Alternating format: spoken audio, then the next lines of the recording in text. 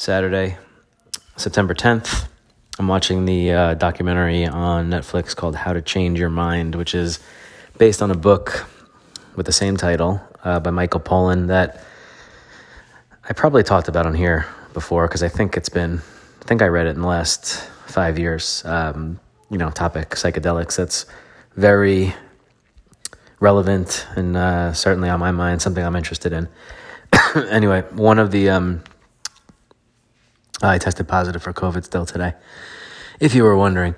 One of the episodes of this documentary is about MDMA, which, if you're unaware, is the drug known as ecstasy on the street name.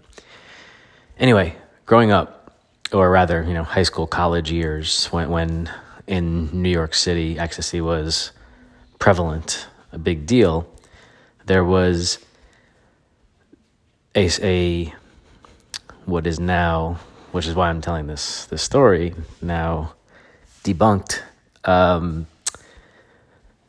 story that was on TV on I don't know if it was Donahue or Maury Povich or whatever, about how bad MDMA was for you, right? And people who were anti or friends of yours who didn't want to take it, I don't do that because of blank. And one of the things that was, became this urban legend, essentially, was that they showed a MRI type of thing or of somebody's brain who had done a lot of MDMA, and it was there were holes in it, as if the drug had eaten away at this girl's brain. And that's what people often, very often referred to. It was just one of those things that always got passed around, and oh my God, I can't believe you do ecstasy because this is what happens. This is what you're putting in your body. Ends up, as told in this documentary that I watched tonight, that was a lie, that girl was actually on meth.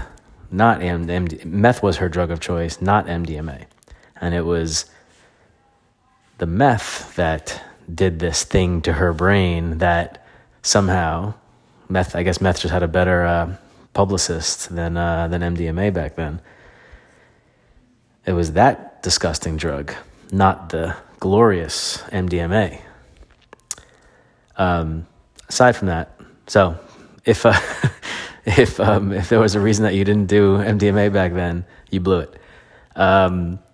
That being said, this is a great book / documentary, and important because a lot of these drugs are now going to be common in society for the next.